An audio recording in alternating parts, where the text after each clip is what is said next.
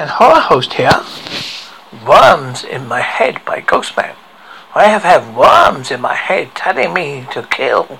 The worms have been in me since my childhood, and were there when I bashed the brains of my first victim, that horrible boy who's always putting his hand up in class. I left his body in the forest near the schools. The worms let me buy that rifle, and I walked up to the top of the flat and started shooting all the innocents in the crowd, just to see if they would like the video games I like to play, but for some reason, no one's life was restored.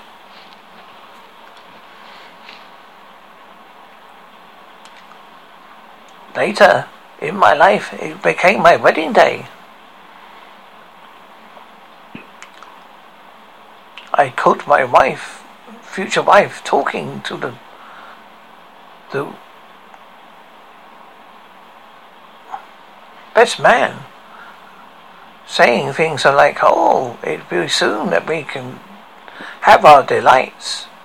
I did not like this, so I followed the best man into the toilets, and just as he was about to have a pee, I cut off his dick and stuffed it back into his face, and watched his eyes as he bled to death. Then I went to see my wife that was to be. I said to her I had a special treat. She said it was unlucky to be seen before we got wed. She was correct, of course. It was then that I plunged the screwdriver right through her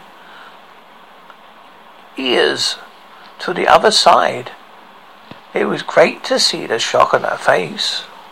The worms in my head wished that all that I met were dead. The worms in my head make me suffer in doom. The worms in my head are making me ill. I wish I was dead. The worms in my head are nearly gone now, as you will see, as I put this drill to my head and say goodbye to the core world, for I do not want no more worms in my head. The end.